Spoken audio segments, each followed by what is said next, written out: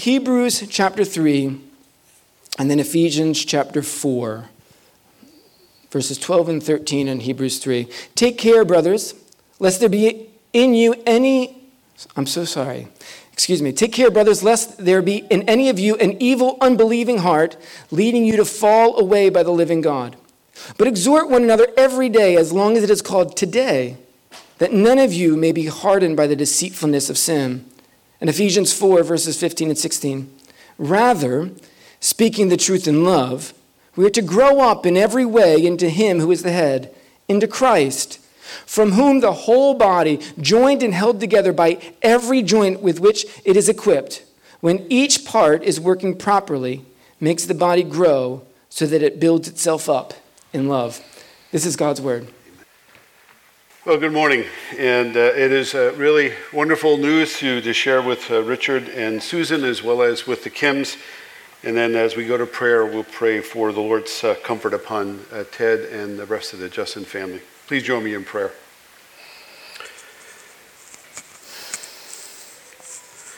Father, it is on occasions of great joy and great sorrow that we are very grateful to be part of your body, your church. We do rejoice with Jane and Kiwan at the arrival of Isabel. We pray for her continued growth and good health. Father, as well as for Jane and Kiwan as they now have a family of 3 children. And we ask that you would encourage them as parents and help them, Lord God, to trust in you and to fulfill their role and their calling as parents, as husband and wife. We also, Father, thank you for good news with regard to Richard and Susan and upon their engagement.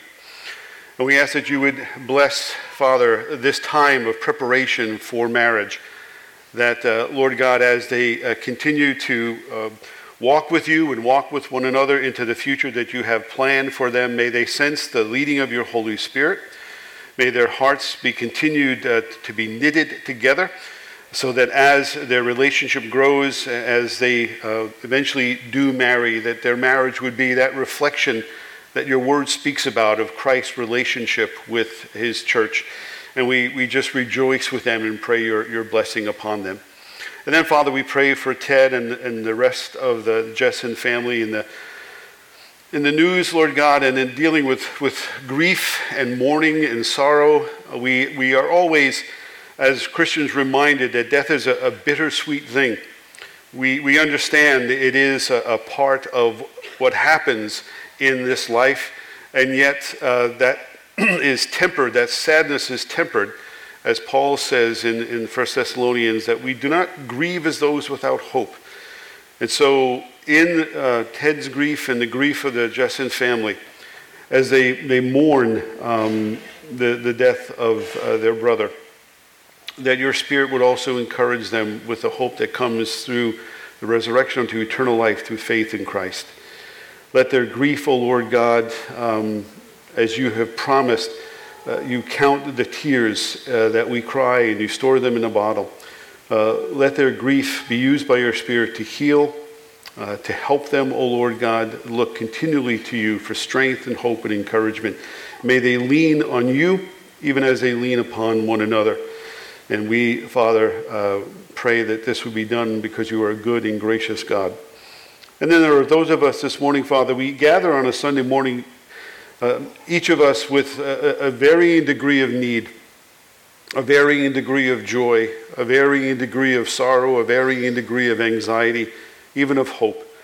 And so we pray that as we have begun worshiping together, that as we now come to your word, your Spirit would speak to our hearts and encourage us, not only with the solemnity of taking responsibility for one another, but the sheer joy of that, knowing that it was your joy that caused you to take responsibility for our sin, to remind us of our great need for a great Savior. That indeed our sin is great, but the one who redeems us is greater. And that the one that now resides in us by faith is indeed greater than anything in this world that this world promises or has to offer, or would even, Lord God, seek to take from us that which you have given to us. So now, Father, we ask that you would speak to us from your word, for we ask and pray this in Jesus' strong and precious name. Amen. Well, we're continuing in our series on life in the family of God, and we're working through our church covenant, and we're doing that in order to do three things, which is to grow in our understanding of the covenant and its biblical foundation, to renew our vision to be an active, vibrant, and joyful community of Christ followers, and lastly, that we would flourish as that church, that we would see what we can do to encourage one another as well as to reach our neighbor with the gospel. So just in keeping with the theme of review, in the first message, when Pastor John spoke, he led us in the study of the covenant promise based on 1 John, that we would humbly love one another as Christ loved us, and we will forgive one another as God has forgiven us. Last week, we looked at the covenant promise that we will rejoice at each other's happiness and lovingly bear each other's burdens. We took our text there from 1 Corinthians 12. And today's message, which is based on Hebrews 3 and then associated with Ephesians 4, we look at the covenant promise that we will exercise an affectionate care and watchfulness over each other, graciously accepting encouragement and admonition. And then the big idea is that as followers of Christ, we'll live together by taking responsibility for one another and pointing each other to Christ as we walk toward the kingdom of God. That's a mouthful. So I've kind of shortened it to this. We'll take responsibility for helping one another follow Jesus all the way home. That's our goal. To all arrive at the throne of grace together. Maybe not at the same time, but to be there on that day of days when the trumpet resounds and Christ returns and we are now in his presence. So we will take responsibility for helping one another follow Jesus all the way home. And Hebrews 3:13 is our key verse in that. Exhort one another every day as long as it is called today, that none of you may be hardened by the deceitfulness of sin. Now, the best way to understand that verse is really to review the context very quickly of Hebrews 3.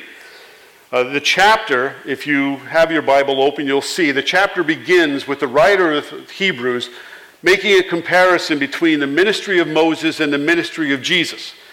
And the point of that comparison is to elevate the superiority of Jesus' ministry as a son. If Moses was the builder, if you will, Jesus is the son who inhabits that house. And so that we who are in Christ by faith would then have every reason to hold fast our confidence and boasting in our hope.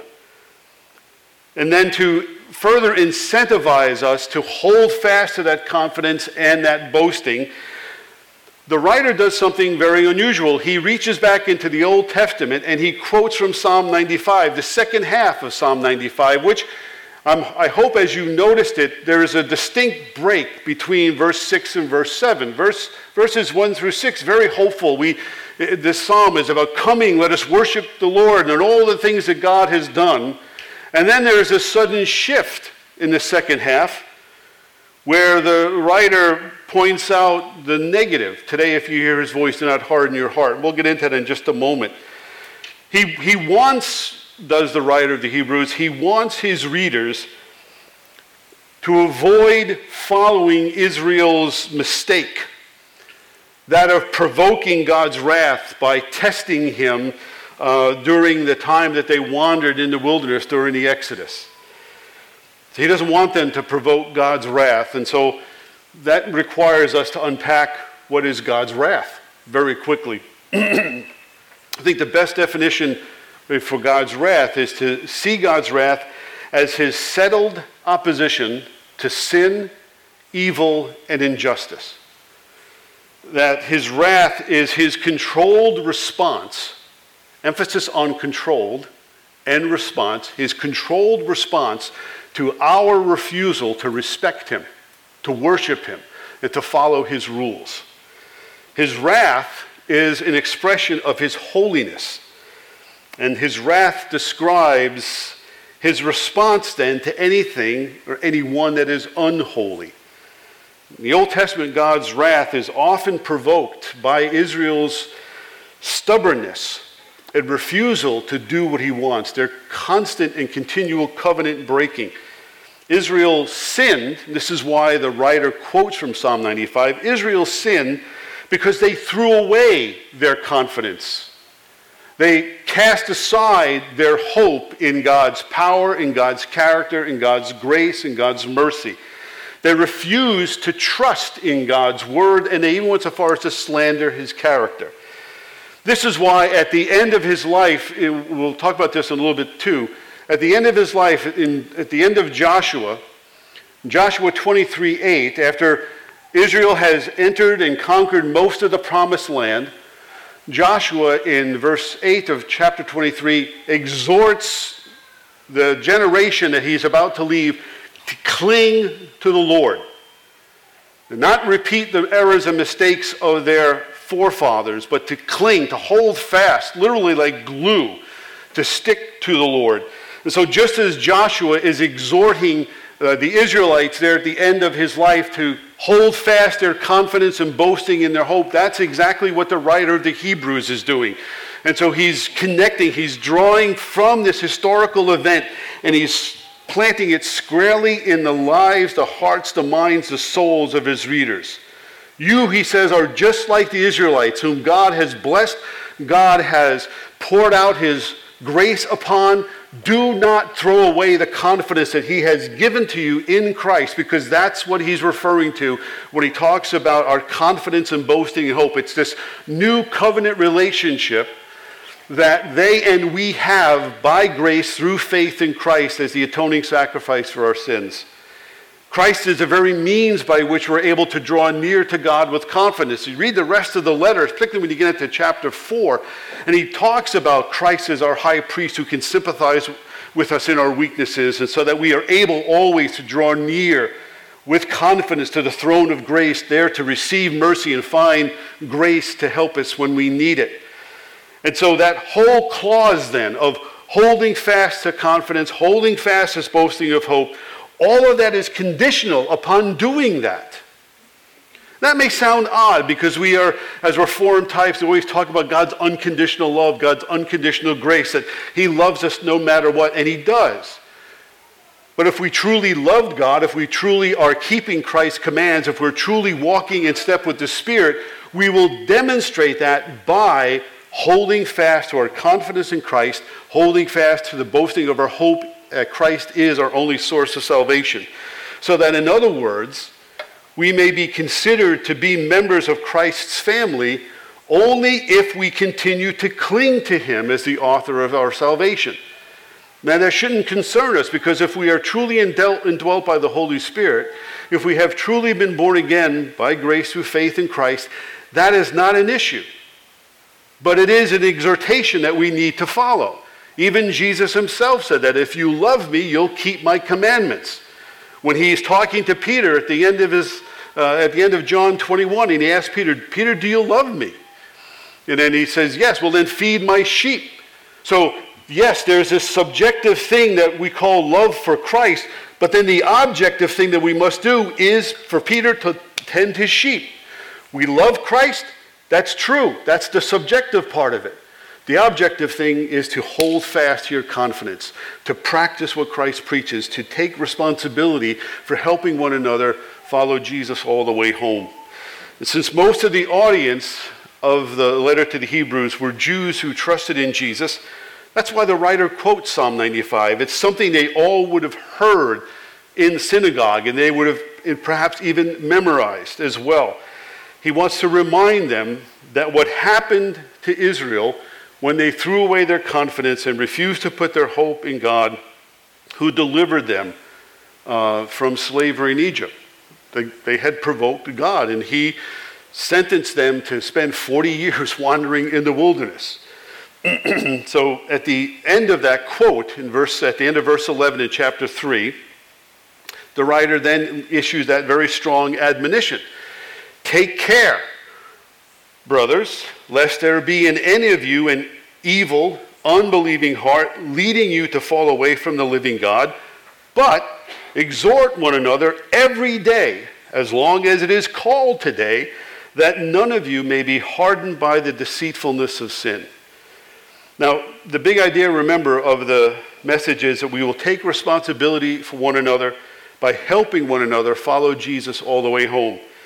The rest of the message, we're going to look at answering two questions that flow out of Hebrews 3. The first question is, what is an evil, unbelieving heart, and why should we avoid it? And the second question, how can we help one another avoid being hardened by the deceitfulness of sin?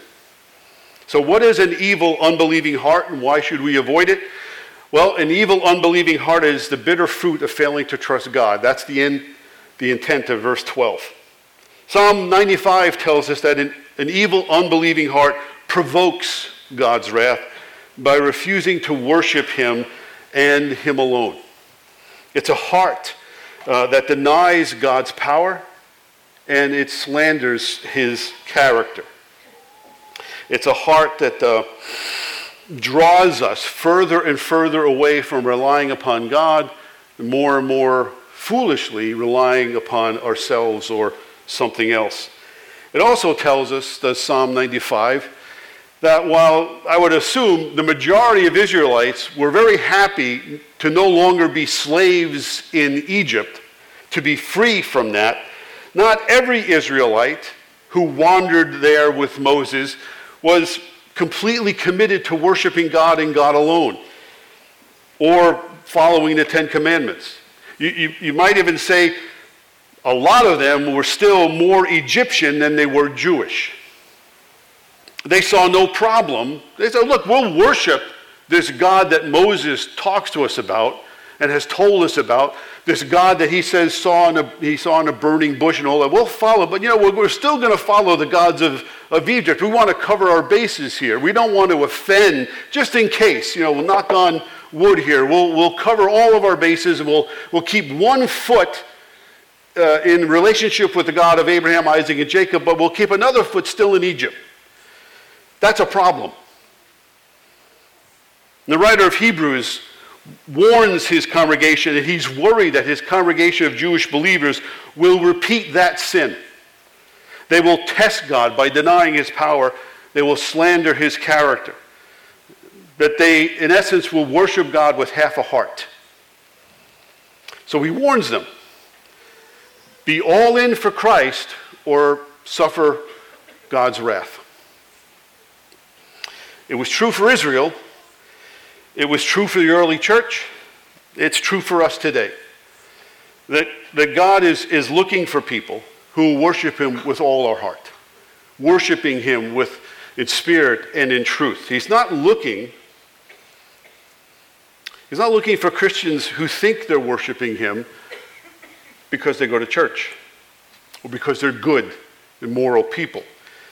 God wants, and he is looking for followers who are all in for Christ, who are fully committed to loving him with all of their heart, their mind, their soul, their strength, and who then take that love for him and they show it to their neighbor.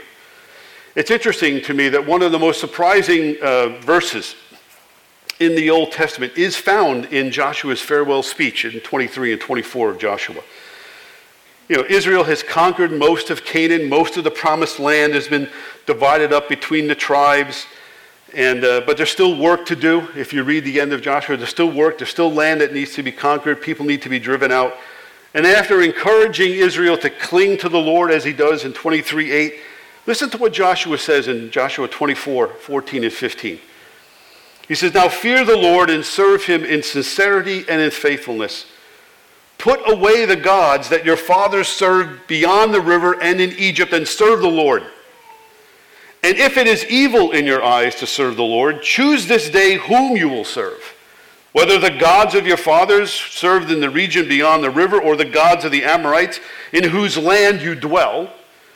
But as for me and my house, we will serve the Lord.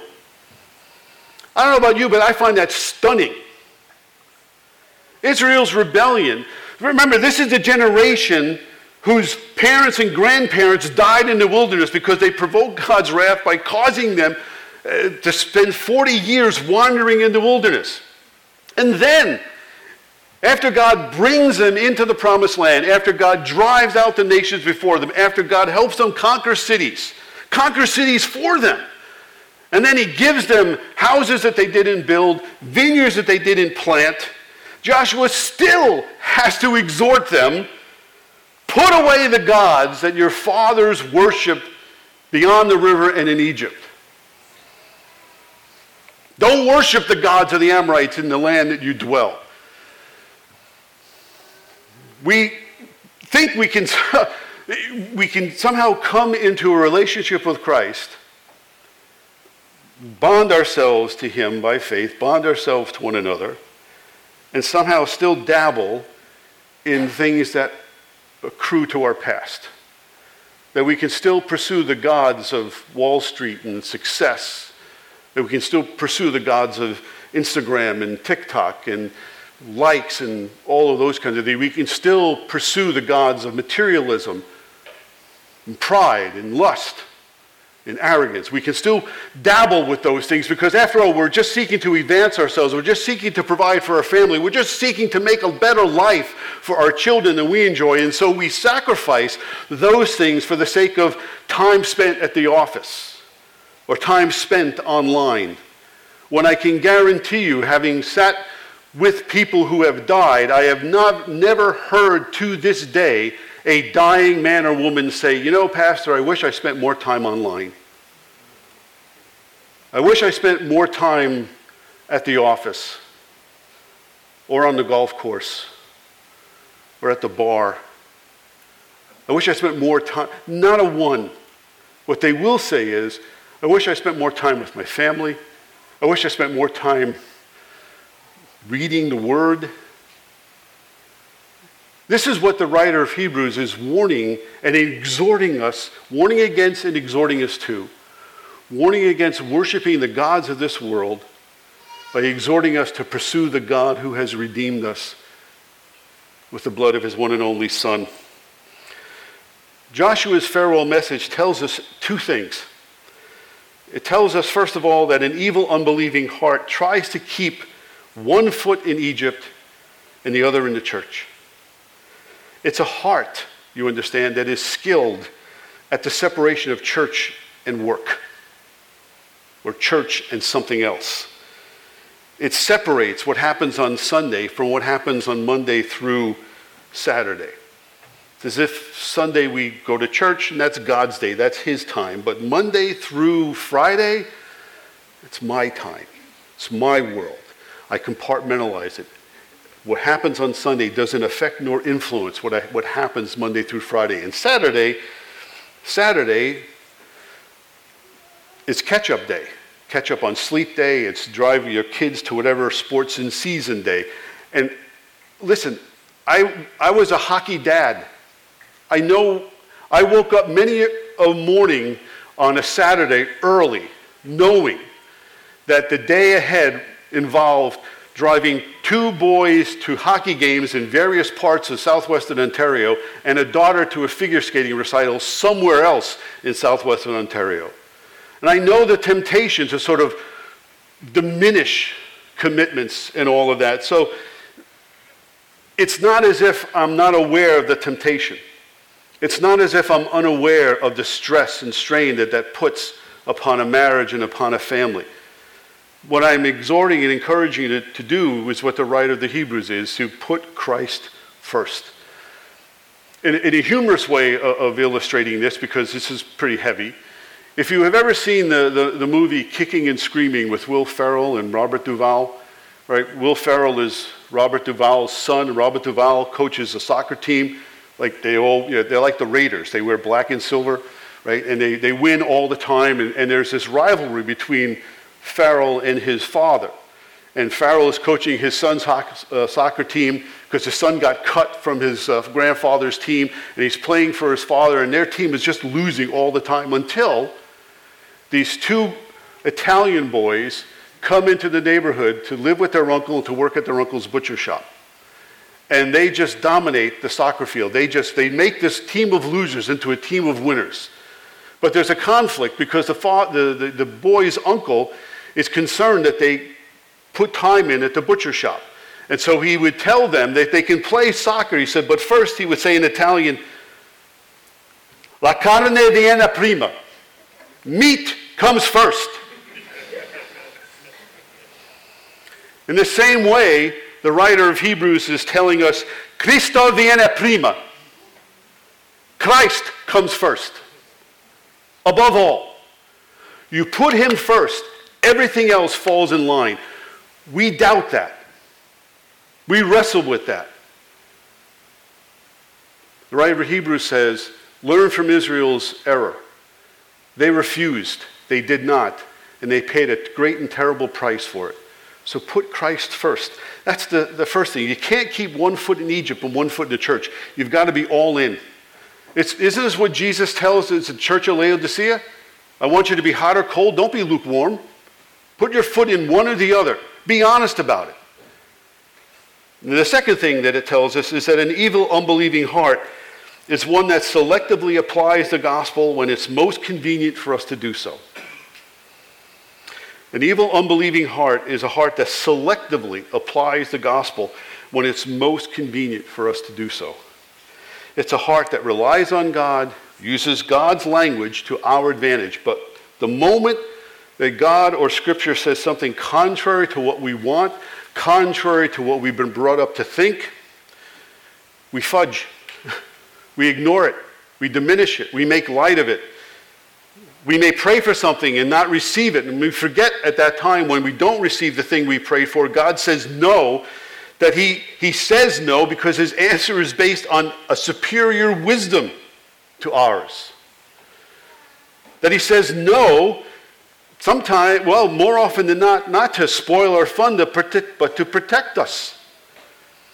When our kids were learning how to use inline skates, they would forever complain, because Jill is more safety conscious than I, but Jill would say, wear a helmet, wear your wrist guards, wear your knee pads. And they would just sort of stand very mopishly in front of us, look at me. I've got on, and all their friends aren't wearing this stuff. And Jill's line was, I'm not trying to spoil your fun, I'm trying to protect you. But it never dawned on our boys especially that they would complain about wearing all of this protective equipment when they went rollerblading, but never when they played hockey. Right? There's a certain place for that, isn't there? So when God says no, it's not to spoil our fun, but it is to protect us. We would often tell our kids, look, I've been 13. You haven't been 40. So trust me, I know what I'm talking about when I say don't do that. Sometimes God doesn't say no. Sometimes he says, wait. Now is not the time. You're not ready for that responsibility. You're not mature enough to deal with the demands that will be placed upon your faith. You need to learn the discipline of delayed gratification. We take responsibility for one another. That's how we help a younger brother or a younger sister in the Lord and say, look, these things are happening for this reason. God wants to instill in you a maturity, a sense of self-discipline. So we tell our dating couples, don't have sex before marriage, because while that is a good thing that God has created, it exists properly within a proper context. It's why you don't lie in your taxes or cheat in your taxes. There are reasons you do certain things. An evil, unbelieving heart believes that as long as God gives me what I want, I'll do what he wants. It's a transaction. But as soon as he denies my request, as soon as he demands something that cuts into my agenda, he and I are going to have a problem. That kind of attitude, you understand, that puts me at risk of falling away, because that means, that reveals I have not truly submitted to Christ. That if I truly love God, I'll do what he wants, even to my own hurt. That you read Psalm 15. Right? Who is the one that could ascend to the hill of the Lord? One who swears an oath, even to his hurt. Right? If I truly love Christ, I will obey his word, even when it exposes or reveals something to me about myself that I do not like. Because the purpose of drawing that unlikable thing out of my soul is that it may be drawn into the light and killed by the truth and that I might more perfectly reflect the glory of Christ in my words, my speech, and my conduct. We take responsibility for one another by being able to come alongside and say, brother, that attitude has got to go because it's harmful, and here's why. Or sister, that kind of speech, that's not appropriate for one who claims to follow Christ. So let's find out a way to describe that in terms that are more glorifying and more edifying. If I am truly walking in step with the Spirit, I will practice love, joy, peace, patience, kindness, goodness, faithfulness, gentleness, and self-control. I will bear and give evidence to the fruit of the Spirit, especially when I'm confronted by my bad behavior. Think about this from the biblical standpoint. Think about when Nathan confronts David about his adultery with Bathsheba. David didn't deny it. He didn't excuse it. He didn't blame it on Bathsheba. He didn't say, Nathan, if she hadn't been bathing in the nude on the roof, none of this would have happened. He didn't play it down or attribute that was a serious error in judgment. Or like George Costanza, was that wrong? Should I have not done that? Is that a problem? No. When he is confronted by Nathan, he said the three hardest words there are in the English language for any man to say. I was wrong. I have sinned against the Lord, he said. The sin is mine. He took ownership of it. In the same way, when Paul confronts Peter in Antioch, because Peter had separated himself from eating with Gentiles there for fear of men from the circumcision party, men who were Christians, but who believed they were Jews who became Christians, but they believed that in order to be truly converted, all Gentile men had to be circumcised.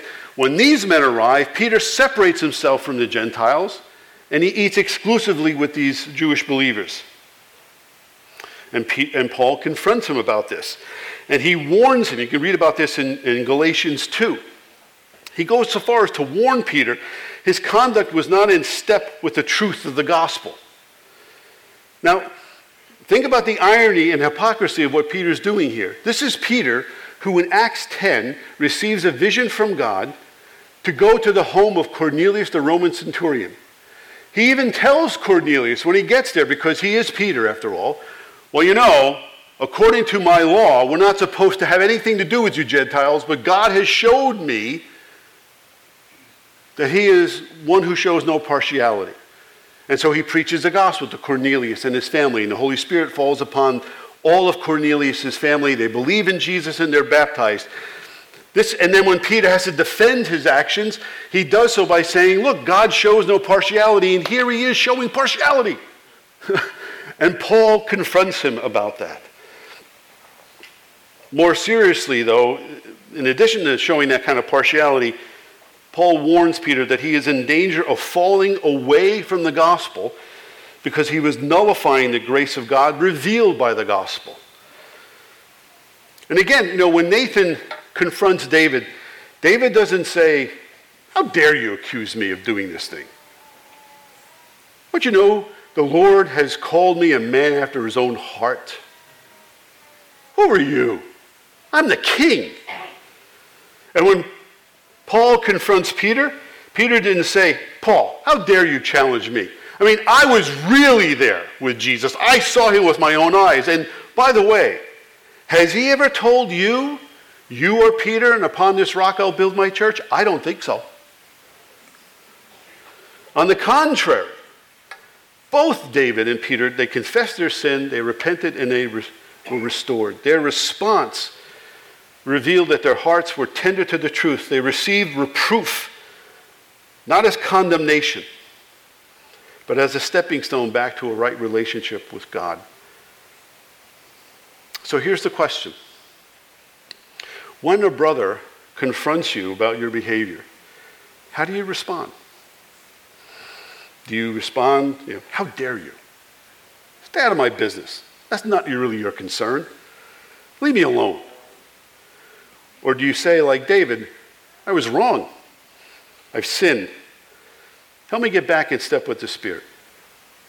When a sister challenges you regarding something you've done, do you say, that's none of your business? Or do you say, I'm sorry, what can I do to make things right?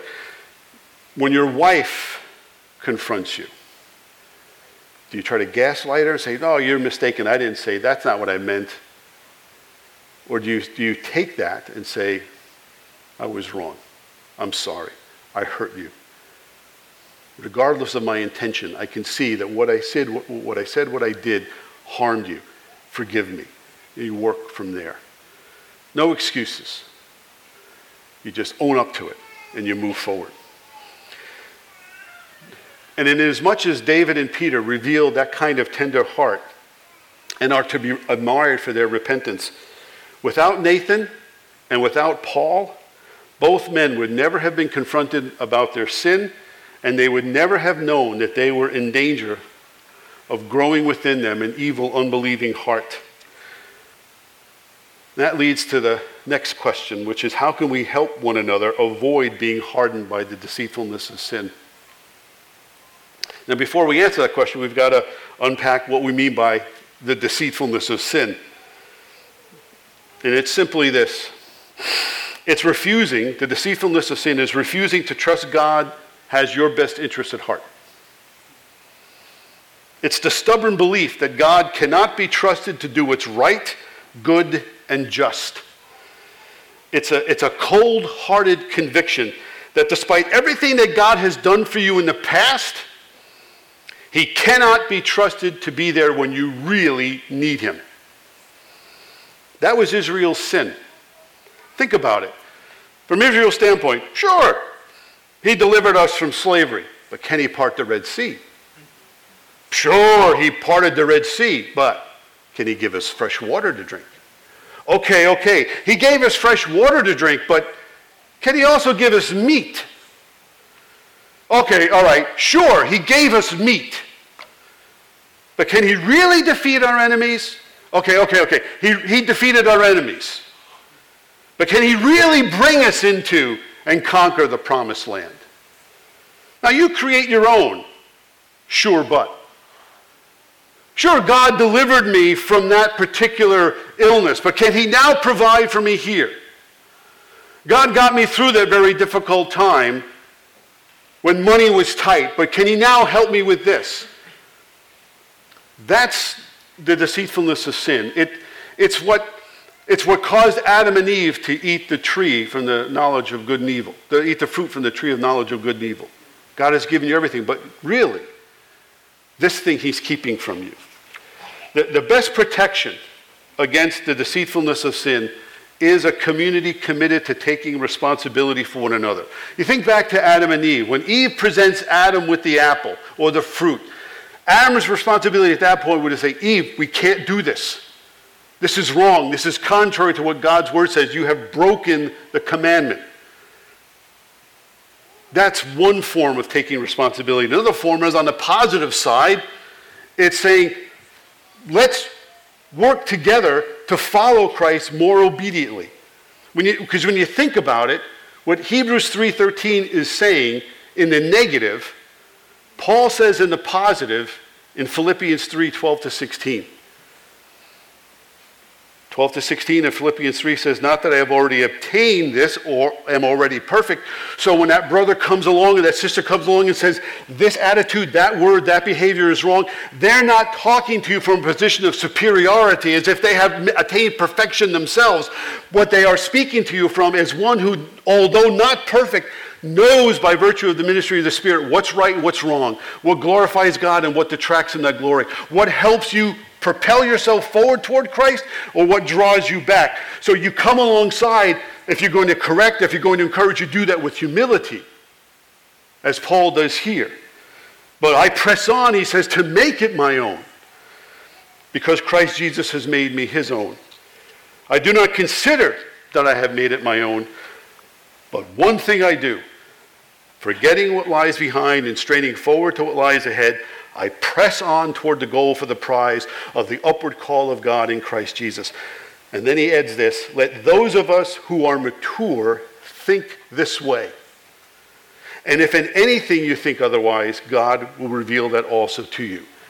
Sometimes he will do that directly through his word. Sometimes he will do that indirectly through a third party. A brother or sister will come along and say, that attitude, that belief, that behavior, that's not in keeping with one who is keeping in step with the Spirit. As Christ followers, we are responsible to the Lord as well as to one another. It's why Paul can write in Philippians 2, work at your salvation together in community, because it's not good for anyone to be alone. We are responsible for taking responsibility for one another by helping one another follow Jesus all the way home. That is both to correct as well as to encourage and to build up. That's the whole point of the Ephesians passage. Speaking the truth in love to one another, we seek to grow one another up into our full height, our full maturity. Because if we're working properly together as a body, we're working together not only to admonish, but also to encourage and build up and to edify. Encouraging one another to practice what Jesus preaches isn't idle cheerleading.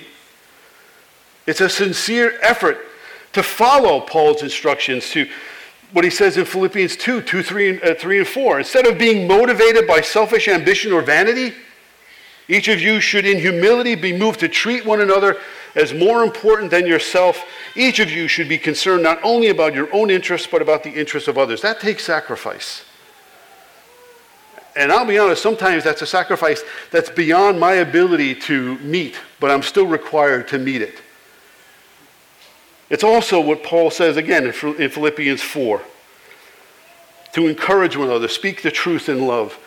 I saw this in practice at the various churches in which I served. I remember the story of this one fellow who was very successful businessman, but he was an alcoholic. And there was a good friend of his in the church who knew about this. And he said, look, he recognized he has a problem. Here's what I'll do. Here's my bargain with you. I will drive you every week to your AA meeting. I won't sit in on the meeting, but I will wait in my car until you're done to make sure you go and then you have a ride home, that you don't go to the bar. And he did that every week until his friend and that man would no longer take a drink. That's taking responsibility. There was another time in which there was a fellow in the church I attended where the elders became aware of an adulterous relationship that he was carrying on, and how to confront him about this. And the 4 or 5 of us, we just pulled him aside. We had the receipts. We said, brother, this is not right. This is behavior that has to end. You need to end the relationship, the illicit relationship. You need to ask forgiveness for your wife, and we'll help you work toward reconciliation. You need counseling, we'll pay for it. You need help, we'll be there for you. And their marriage was restored. And then there was another time in which there was a guy who had his own business, and I was sitting in my office and I got a phone call to the local police. He had been in an accident, and the police showed up. It was a minor accident, but for some reason, it was the middle of the day, the policeman wasn't quite sure about my friend's mental state, and he did a breathalyzer test, and he was over the limit. So not only was he in an accident, but he was now drunk. Our elders knew about this fellow, and the next day, after we got out of jail, we went to his home, and we did an intervention. And we helped him get back into sobriety. That's what it looks like. I'm sure there are other stories here among the membership here, even before my arrival, where you have done that. But bear in mind, all of that, whether it's an admonishment or encouragement, all of that flows out of Christ's coming in the flesh to confront us about our sin. You knew at some point I was going to turn this to Jesus, didn't you? Because that's really, when you think about it, that's what Jesus did. He took responsibility for our sin by pointing out our sin. Because just before Hebrews 3, Hebrews 2 ends with these words. Speaking of Jesus, the writer says, "For surely it is not angels that Jesus helps, but he helps the offspring of Abraham, that is, everyone who is in Abraham by faith. Therefore he had to be made like his brothers in every respect, so that he might become a merciful and faithful high priest in the service of God to make propitiation or atonement for the sins of the people. And then there is this marvelous verse. For because he himself has suffered when tempted, he is able to help those who are being tempted. Christ took responsibility for our sin so that we could take responsibility for helping one another follow Jesus all the way home. You think about that. Let's pray. Father, it is not always easy to come alongside and admonish. We much prefer times of encouragement, sincere cheerleading in which we affirm what is good. We pray, Lord God, that we would learn the balance between the two and do both with great care, great compassion, and out of a great desire to see Christ glorified, not only in our church, but in the lives and the hearts and homes of our brothers and sisters. This is our commitment to one another, which flows out of our commitment to you. We pray in Jesus' name. Amen.